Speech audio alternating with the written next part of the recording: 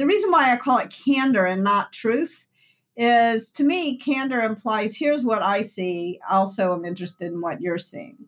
And truth implies that there's some sort of objective truth here.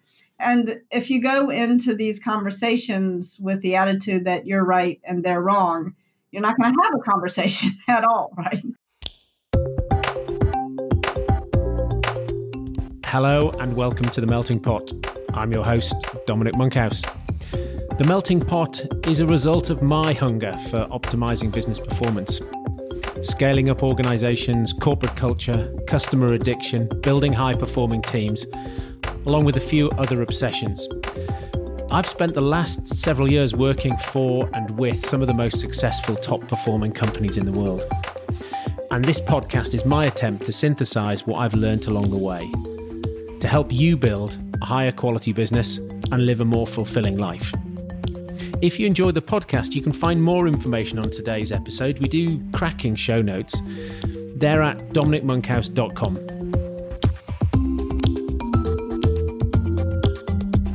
Hello, today I'm talking to Kim Scott from her back garden in Silicon Valley. You can hear the birds tweeting in the background. Kim's the author of Radical Candor, a fantastic framework for giving difficult, impactful feedback in your life, in your workplace.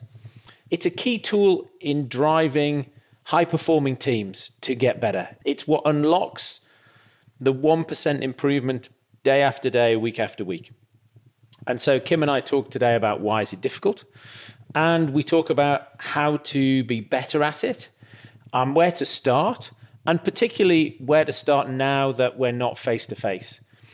And then we get some fantastic book recommendations from Kim. She's got some usual book recommendations, but she's also been rereading some fiction.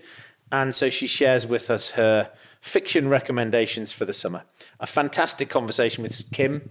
I really enjoyed it. I'm sure you will too. Hi, I'm Kim Scott, and I am the author of Radical Candor, Be a Kick-Ass Boss Without Losing Your Humanity. And I'm thrilled to be here speaking with you today. Kim, it's lovely to have you here. So why did you write the book? I wrote Radical Candor because, for me, one of the things that was probably the biggest barrier to success was just struggling with telling people when they were screwing up, and also struggling to tell people when they were doing great things. So it's not just criticism. And also struggling to make sure that I was listening to feedback people were giving me.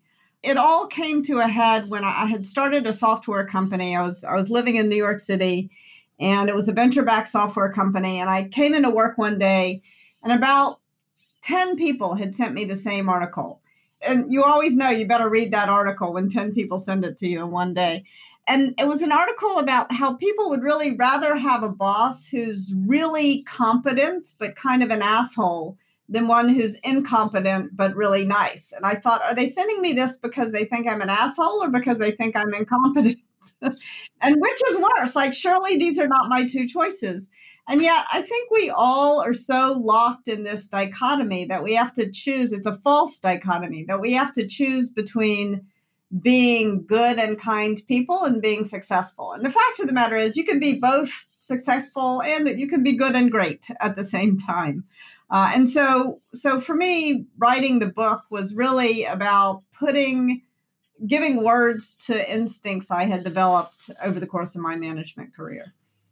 Because I guess what you're saying is that people, if you're successful, people will cut you some slack for some lack of polish around interpersonal skills, or brilliant jerks get away with being brilliant jerks. I think it's maybe even a little bit more insidious than that. I think very often people think they have to be a jerk in order to be successful, and they don't. I wanted to rid the world of that notion.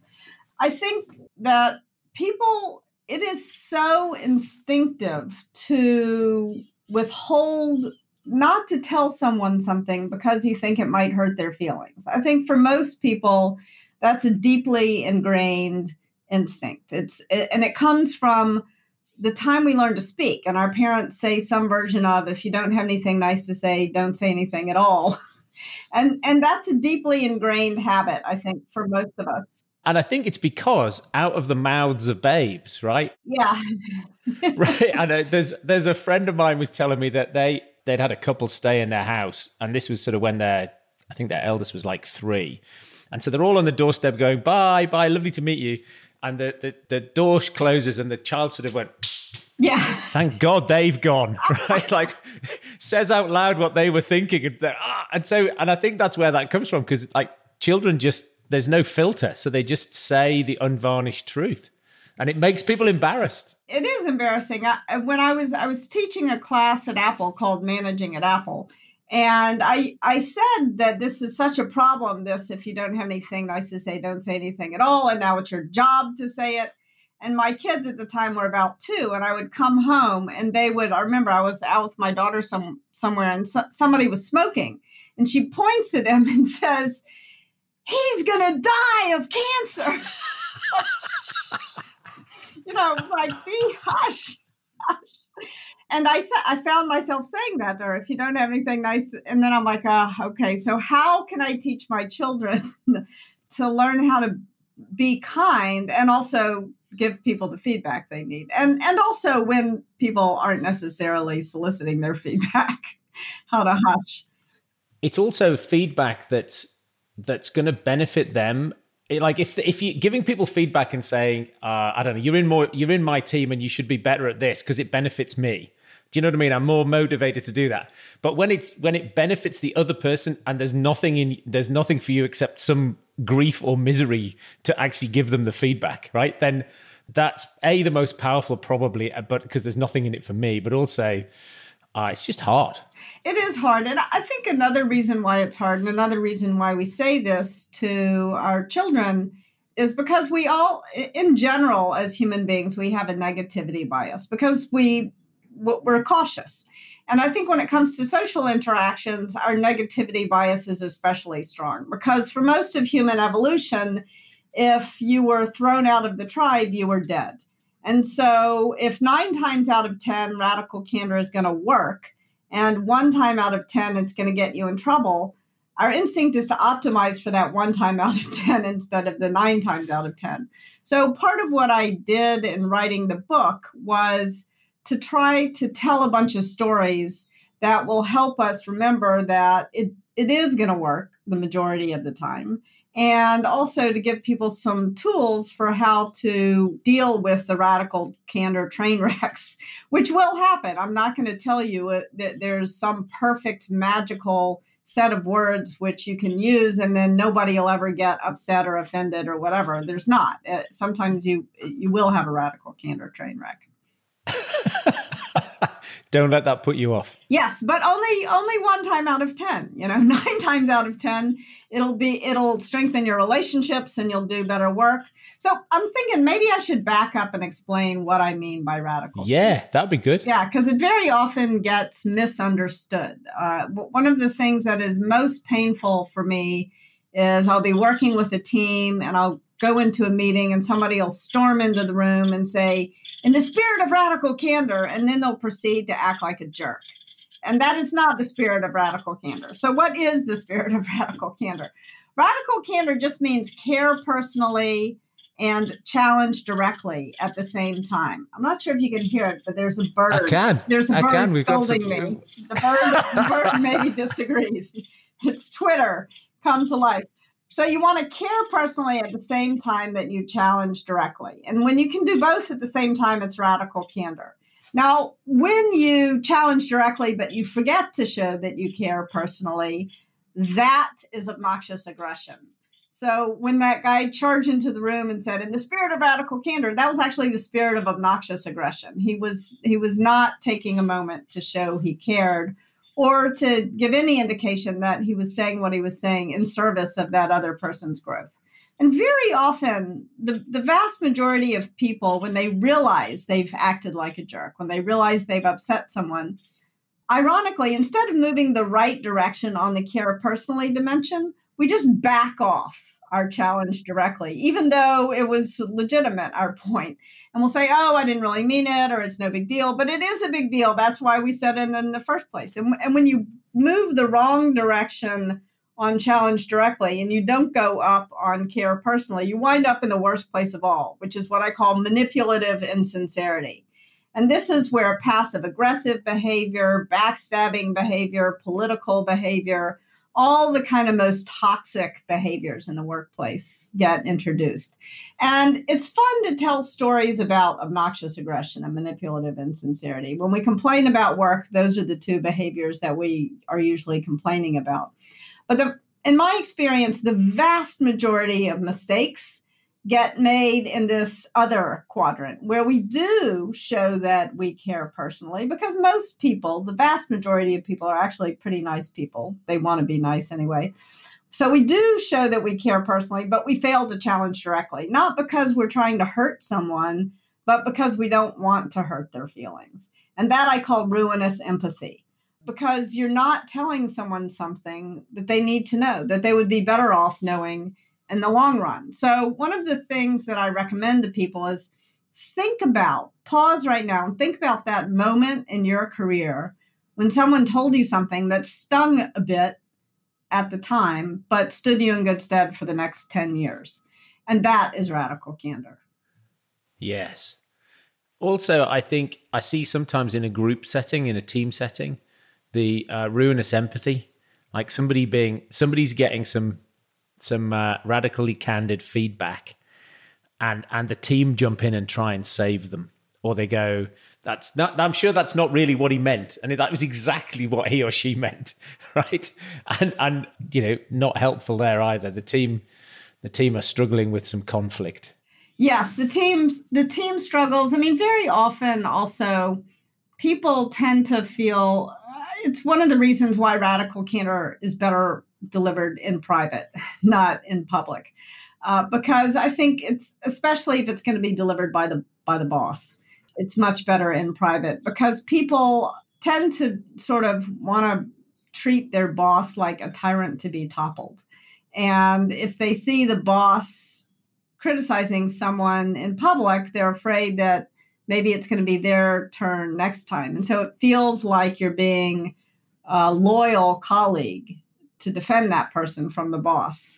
And so you want to just stay away from that dynamic if you're the leader, and make sure you criticize it in private. I mean, when you criticize someone in public, you're kind of wasting your breath, because for most people, public criticism kind of triggers the lizard brain and puts someone in fight, flight, or freeze mode. And literally, they can't hear you when they're in that mode. So you're just wasting your breath. So you may as well do it in private, when you can sort of take a minute to put some context. Say, I want to tell you something because I really care. I know you care about this project. I care about your development. So where you can take a moment. And so that there is that's a top tip on how to deliver radically candid feedback. Yes. The good news about radical candor is that it's really fast. The best radical candor I've ever gotten in my career has happened in these 2-minute impromptu conversations. And it's free. I mean, you can check the book out from the library and read all about it, right? So it's fast and it's free. The bad news about radical candor is that it takes enormous emotional discipline. It's really hard to get yourself in the moment to say it. And so one of the things that I really encourage people, it's about kind of fundamental behavior change. It's changing your habits of communication. And these are, as I said before, habits that have been deeply ingrained since we learned to speak. And our parents told us, if you don't have anything nice to say, don't say anything at all. So, and now it's your job to say it, and that's hard. It's really hard to change these deeply ingrained habits. So one of the things that I suggest is to be very clear in your mind, what's the order of operations of radical candor? So the place to start is actually by soliciting it, not by dishing it out, especially if you're a manager, but no matter who you are. You want to make sure that you understand how the other person is experiencing you. So I have 4 bits of advice for how to solicit radical candor. And if you only listen and do one thing as a result of this podcast, do this first thing. Think about what's the question you're going to use to ask for feedback. And it can't be, do you have any feedback for me? Because I can already tell you what the answer to that is. Oh, no, everything's fine. So you've got to think about a question that's not a yes or no question, but how are you going to ask? And your question needs to do two things. It needs to show that you really want to hear the answer, and it needs to give some indication that you understand the person you're talking to, right? So it's about you, but it's also about them. And so one question that one of my coaches, Fred Kaufman, suggested that I use is, what could I do or stop doing that would make it easier to work with me? So I like that question a lot. I was working, however, with Krista Quarles when she was the CEO of OpenTable, and she said, I could never imagine those words coming out of my mouth. The question I like to ask is, tell me why I'm smoking crack. Okay, that's fine. That's another way to ask the same thing, as long as you know the person you're talking to is not struggling with drug addiction or something like that. So you need to make sure that you're being empathetic. And in fact, my question, which a lot of people who've worked with me doesn't work for everyone. In fact, my co-founder is Jason Rosoff. And after we had been working together for about a month, he said, I really hate that question. He said, it's too open-ended. I never know what to say. You need to be more specific. So ask me for feedback about your performance in that meeting or something you're working on this week. So you got to adjust it for the person you're asking. So start by soliciting feedback. Well, even that, but if you hadn't started somewhere, Jason wouldn't have said, I don't like that question. Right. So then it becomes iterative. Yeah, no, it wasn't a total feedback fail, because I did get something from that. The answer was, you can stop asking me that question. I hate it. So that's order of operation number one, is soliciting feedback. Next, you want to make sure you're focusing on the good stuff. Very often what happens a lot of people say, I have this. I work with a lot of technical companies, and they often complain about technical debt. But then when I start talking about radical candor, they're like, not only do we have technical debt, we have feedback debt. Like, we've built these relationships in which we've never said this stuff. And so we're now in a bad situation. How do we get out of it? And paradoxically, it's about giving voice to the things you appreciate, because very, very often what happens with feedback is we don't say something. And then when we finally do say something, we're so frustrated, we explode. And pretty soon that whatever that negative thing is that was bothering us that we never said is all we can see about the person. In fact, there was one guy after I gave a radical candor talk.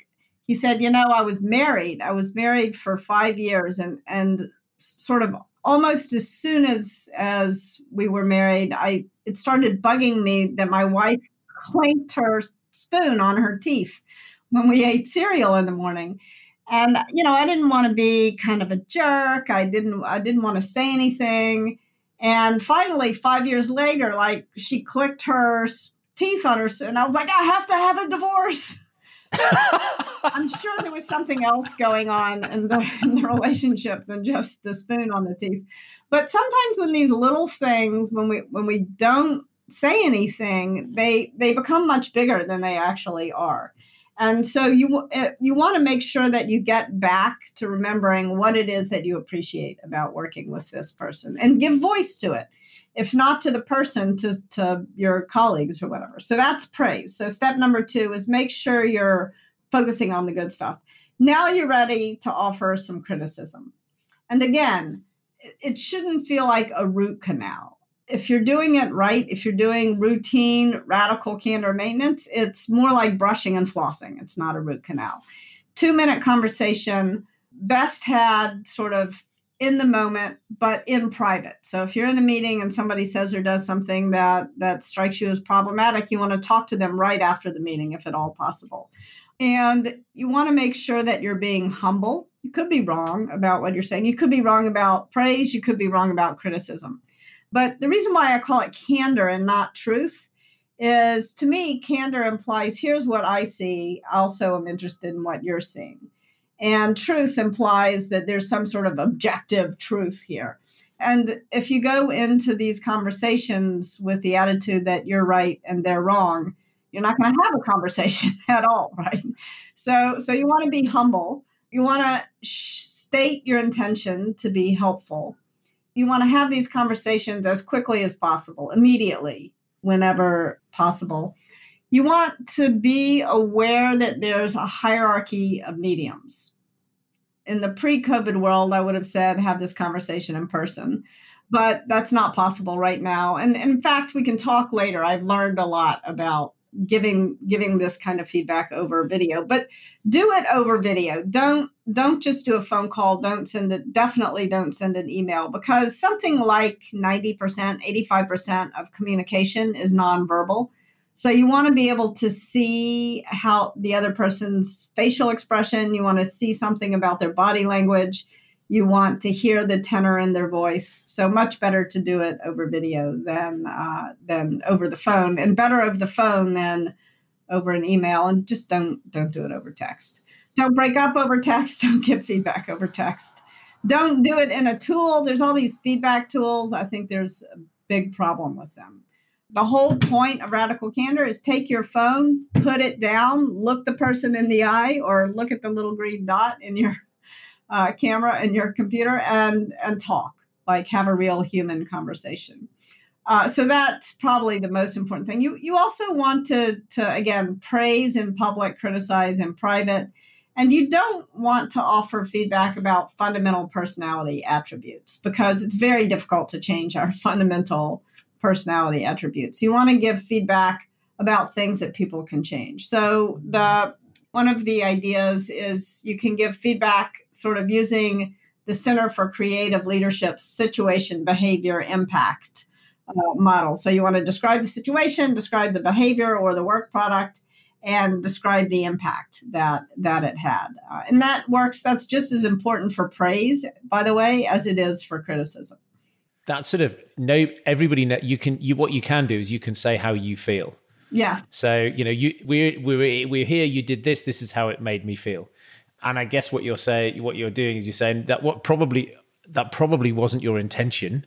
I mean, it might have been either way. I don't want to feel like that, whether it was your intention or not. Yeah, it's really interesting. My daughter gave me some feedback about this.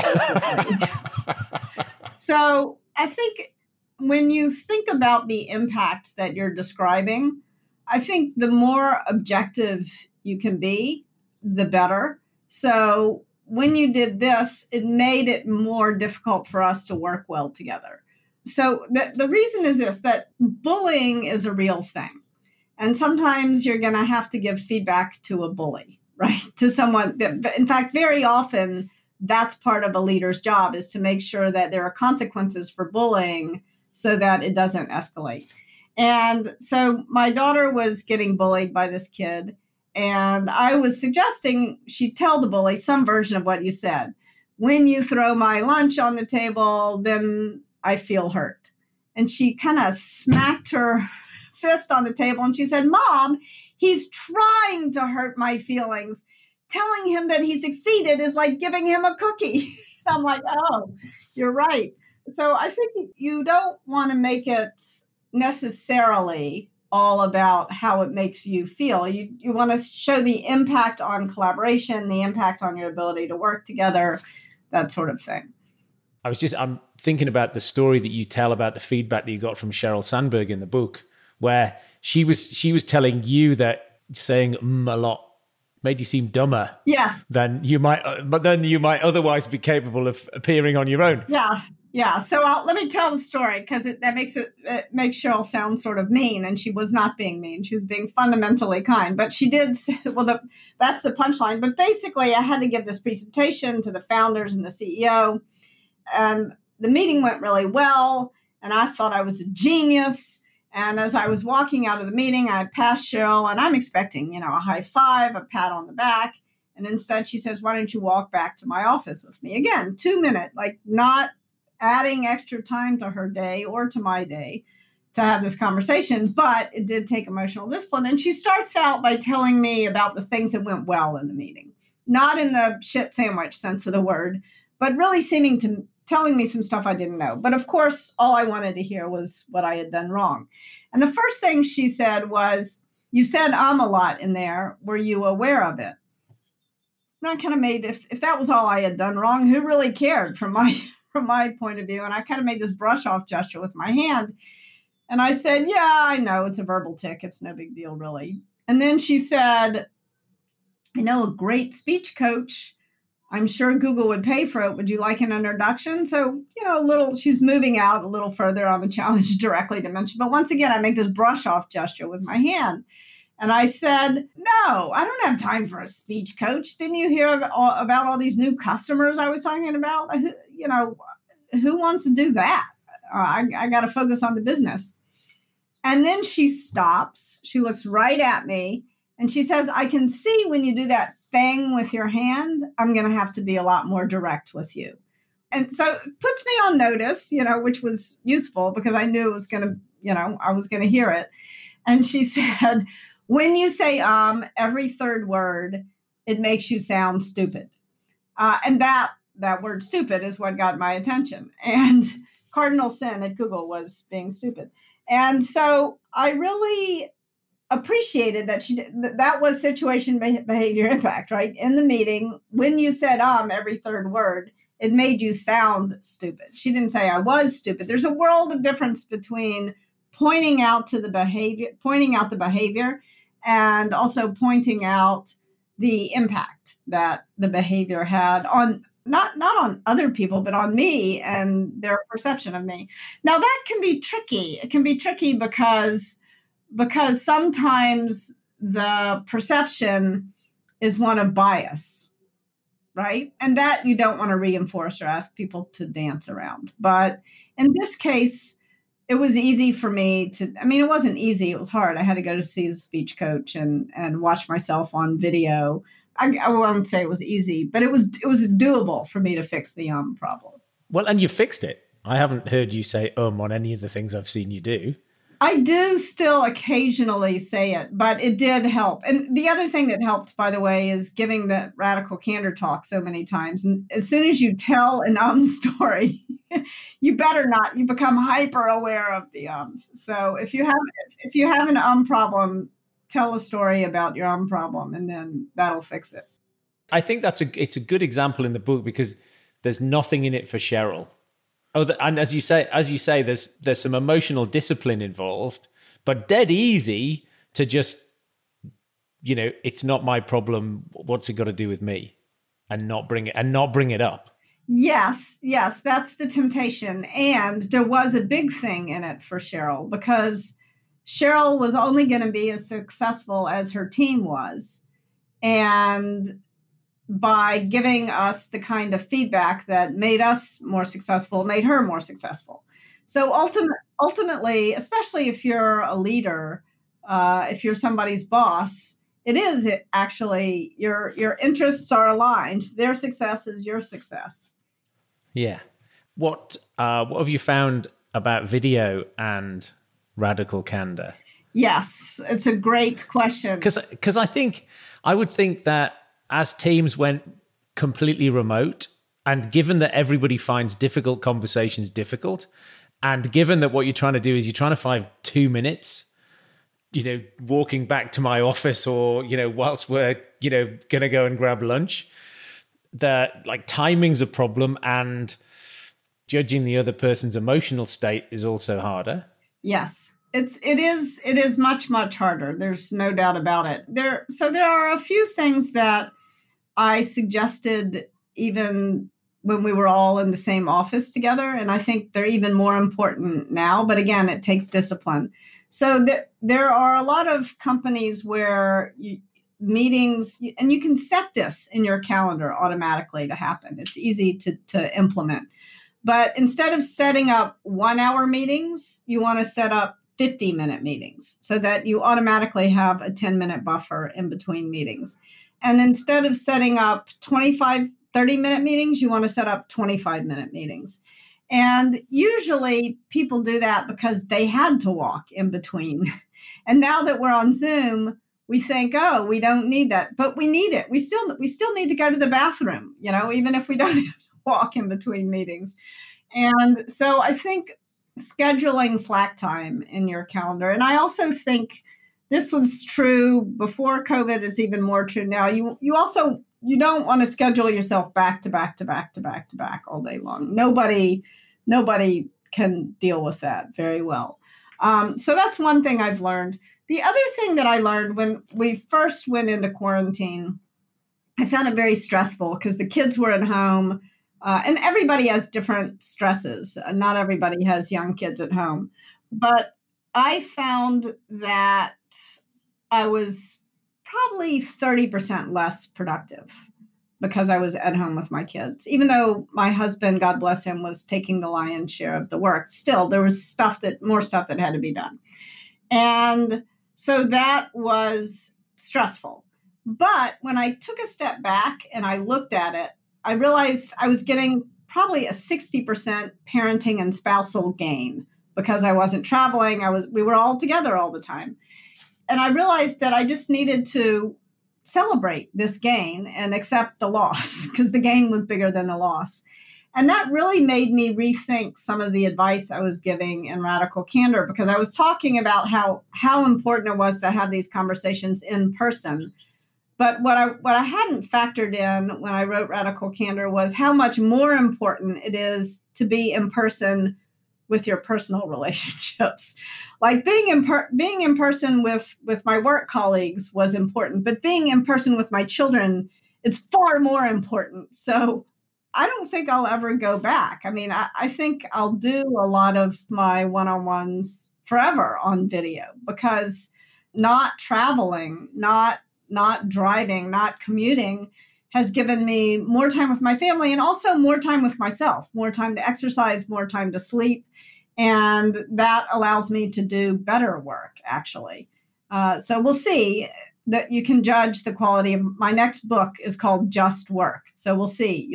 When you read it, you can decide if if proof is in the pudding. And is that out soon?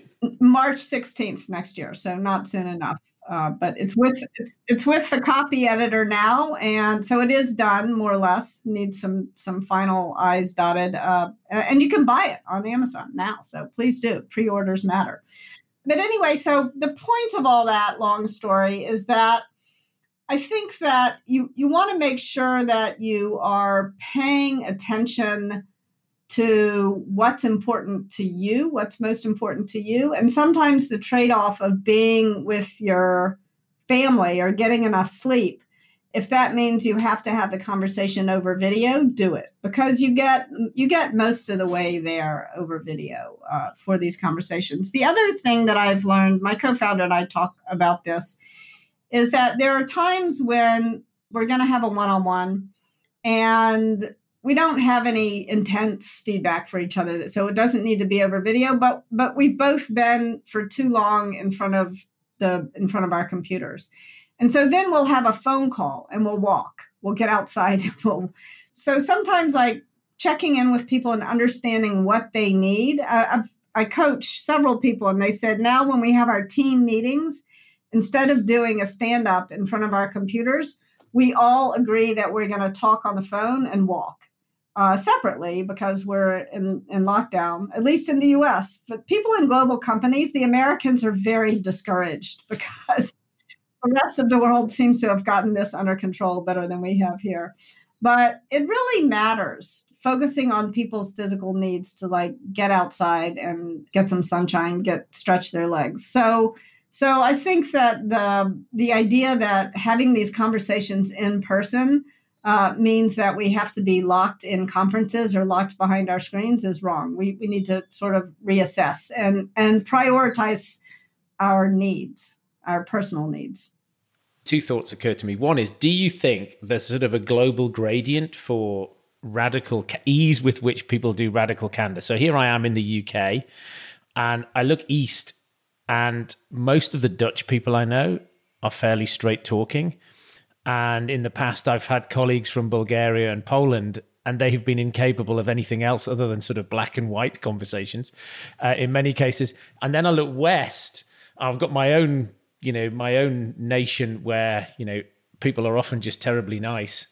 And, spend a lot of time working with colleagues in North America. And do you think there's a global difference in terms of people's innate ability to be radically candid? So I have a serious answer to that question, and then I have a flip answer to the question. So the serious answer is that radical candor is culturally relative. I think it's hard for everyone everywhere in the world, but it's hard in different ways. So if you think about radical candor and you abstract up, it's really about love and truth at the same time. And there's not a culture in the world that doesn't value love and truth, with the exception of perhaps 1600 Pennsylvania Avenue, but in Washington, D.C. But love and truth for most human beings are really important core values. And in all cultures around the world, love and truth are really important core values, but they get expressed differently. So, for example, I was managing teams in California and a team in Japan and a team in Israel. And radical candor sounded very different in all those places. In fact, with the team in Japan, I called it polite persistence, because polite was how they thought about showing that they cared personally, and persistence was an easier way for them to think about challenge directly. And once they sort of thought about it in those terms, they were relentless. I mean, they were incredible, this team. The team in Israel, if I had called it polite persistence, there would have just been a rejection of it. Not because Israelis are rude, but because they often experience politeness as falseness, right?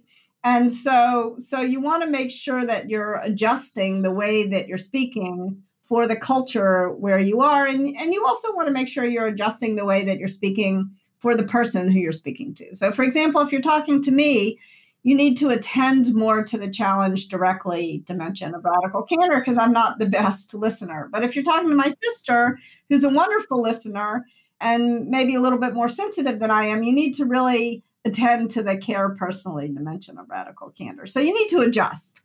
The flip answer to your question is that there is something strange that happens as you move west. Things become more ruinously empathetic. It's true. It's really weird. No matter where you are. I mean, I guess at some point it reverses itself since the world is a circle. But when I was living in New York and I moved to California, and somebody sent me a cartoon. And in New York, the person was saying F you and thinking have a nice day. And in California, the person was saying, have a nice day, but thinking F you. And I was like, gosh, I better be careful here in California. Oh, very good. And one other thing which I was thinking about is I suspect that in companies where they were pre everyone being remote, they weren't very good at radical candor. Or they were thinking, this is a thing that we must get better at. Everybody being remote probably made it harder or stalled it for them. Yes. If people are thinking, right, I can't kick this down the road because maybe we're going to be remote until, next year now. And there's some feedback I need to, I don't want to be in a position where I'm listening to the spoon clatter on a cereal for 3 years and it's making my head explode. Where do people start? Do you start just by giving praise and then, it's sort of you build up to, well, communication has at least been established, or? You start by soliciting feedback on yourself. And no matter what the person says, even if it's not some sort of fundamental revelation, reward the candor. So drag it out of them.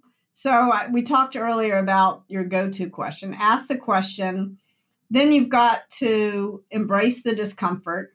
So make sure it's tempting when you ask somebody this question, it's tempting to start to answer it for them, because you put someone in an awkward situation when you say, what could I do or stop doing that would make it easier to work with me?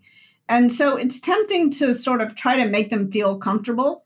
You can't. This is inherently an uncomfortable situation. So just shut your mouth and count to 6. I only made it to 3 there, and I can tell you're about to say something because it made you uncomfortable, right? Well, silence is lovely. I mean, it just that, yeah, asking people a question and then shutting up. It's really hard, though. In fact, that was the reason why I said all the time, because I was uncomfortable with silence. I had to learn to count to 6. So it'll help you in a lot of different ways, learning to count to 6. So ask your question, count to 6, and then most people can't endure 6 seconds of silence. So they'll tell you something. Now, the third thing you need to do is you need to make sure that you are listening with the intent to understand, not to respond. Because even though you just asked for some feedback, when you get it, you're likely to feel defensive. And sometimes if the feedback is around an issue, you might even feel ashamed. I think one of the things that is happening more and more is that people are getting feedback that they've said or done something that is racist or sexist. And when you get, like, forget about the saying, that's easy. But like when you get that kind of feedback, it is really tempting to deny it, to go into denial. And it's so important to learn how to accept the feedback. You don't have to agree with it, but you do have to listen with the intent to understand, not to respond, not to get defensive. A simple example of this is my daughter recently gave me some feedback at breakfast. And she said to me, "Mom, I wish you weren't the radical candor lady." And immediately this like wave of parental guilt washed over me. And I thought, I'm working too hard. I'm not spending enough time with her. I thought I knew exactly what she meant. And then I thought, well, before I give in to this parental shame and guilt, I should ask her what she really meant, because maybe she meant something different. So I said, well, who do you wish I were? And she said, "I wish you were the lady who minded her own business." It was a totally different. I could go stay up in the office a little longer as far as she was concerned. So you want to make sure that you listen with the intent to understand, and that you don't allow your feelings of, which is natural, your feelings of defensiveness or shame when you hear the feedback, to overwhelm your ability to try to understand it. And then last but not least, you've got to reward the candor, and you've got to reward it richly, because other people, we talked earlier about the negativity bias, other people really take a risk when they give you feedback. And if you don't reward the risk, they won't do it again. I mean, it's like money, we don't put money in risky investments unless they pay off. So we don't put our emotional capital into risky statements unless it pays off. So you want to make sure that there's a payoff so that people will keep giving you feedback. So that's the most important thing, is start by soliciting it. And then again, give voice to what you appreciate, especially now when you're not in the same place. And one of the things that I recommend is, if you used to have one-on-ones with your direct reports once a week for 50 minutes or something, do 3 15-minute one-on-ones. Talk to people more often in these times, because a lot is changing for them. And what happened on Friday is not going to be relevant 2 days later. What happens on Monday is forgotten by Friday. Time has this new weird sense. So we need to talk to each other more often and make sure you give voice to the good stuff. And then remember that story about the guy with the spoon and the teeth. Like, give voice to the bad stuff while it's still small. Because if you ignore small stuff, it becomes big stuff over time. Well, the thing is, the thing itself, it's funny, isn't it? The thing itself doesn't change at all. It's just, it's how big it is for you. Yes. And the other person never gets a chance to change, because you never got around to telling them that this small thing was bugging you. Yeah. Yeah. I mean, I remember we instituted a sort of staff survey years ago, and this guy came bottom, and the feedback was because he never answered the phone. And so I said to him, Dave, look, we've done this feedback and you're bottom. Nobody else knows you're bottom except me, but I'm telling you, of all you scored the lowest score in the team, and it's because when the phone rings, you're busy doing something else, right? And so the next quarter, he was employee of the quarter, and people complained that they never got to speak to customers because David always answered the phone. So in so many other companies, nobody would ever have told him that this was bugging them, and he would never have got the chance to fix it. And the great thing about that story is that he overcorrected. When you get feedback like that, you need to overcorrect. Otherwise, nobody will notice that you've made a change. And that was some other advice that Cheryl gave me. She said, when you get feedback, Don't try to get to the middle, try to overcorrect. And then you'll know you've succeeded. Very good. What is it you now know, Kim, that you wish you'd known sometime earlier? There's just like one of those things that I've had to learn and relearn. But this realization that I had during COVID, that I got a 60% parenting gain, but a 30% productivity loss, and that was a good trade-off for me. And I think for everybody, like in the end, it actually helped my productivity, that I was better rested and happier and felt better about the time, the way I was spending my time. So I think that when I wish that I had, when I said in-person communication is so important, I wish that I had added, and it's more important for some relationships than others. And it's more, in-person communication is more important in your personal life than it is in your work life. And if you have to trade off in-person with your kids and do it over video with your colleagues, do that, because the video works okay. All day long. Brilliant. What books have you read along the way that have had an impact on you that you think other people should pick up? It's ironic. I don't read that many business books. What I mostly read is novels. And because I think... Fiction or nonfiction? Fiction, novels. Like, yeah, no, that's what I mean. You can recommend some fiction books. That's absolutely fine. Fiction, and the reason why I think novels are so important is that such a big part of management is having empathy for other people. And reading a novel really helps you build empathy for other people. So I love George Eliot, Middlemarch. I recommend everybody should read Middlemarch. I love Virginia Woolf. Read Orlando. My God, I just reread that book. That is a brilliant book. Mrs. Dalloway is wonderful. I love Robertson Davies, Canadian writer, who the Deptford trilogy, and these are great books to read in these times as well, because they will take you away to a different place. So I think read novels. There are some management books that I think are fantastic, though. Csikszentmihalyi wrote a book called Flow, which I really like. Carol Dweck wrote a book called Mindset. That's a book that was recommended to me by the guy who headed up the iOS team at Apple and my kids' nursery school teacher on the same day. Like, there aren't many books like that. It will help you in all aspects of your life.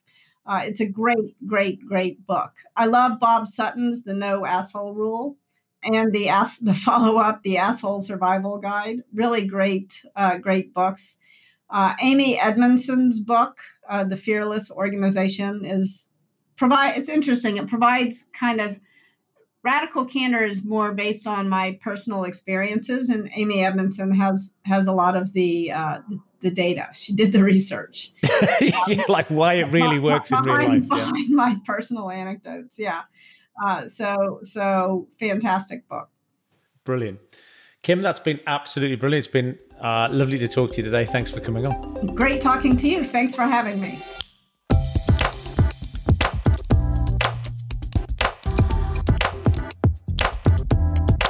Thank you for listening. I hope you enjoyed that as much as I did. As a token of your appreciation, it would be fantastic if you could go wherever you're listening and leave me a review. Those reviews really help other people find this podcast. For all information relating to this episode, you can go to dominicmonkhouse.com/podcast, and there you'll find some fantastic show notes, additional reading and links relating to this episode. You can also find my blog and the past editions of my subjectively not crap newsletter. The simplest thing to do on the website is to sign up, and I'll update you each week on the most interesting articles that I've read on all things relating to scaling up high-performing teams, net promoter score, company culture, etc. For social, you can find me on Twitter at Dom Monkhouse and LinkedIn at Dominic Monkhouse, although LinkedIn is probably the best way to reach me. Share your questions and comments, and perhaps even recommend a guest for a future edition of the Melting Pot podcast. Thanks for listening.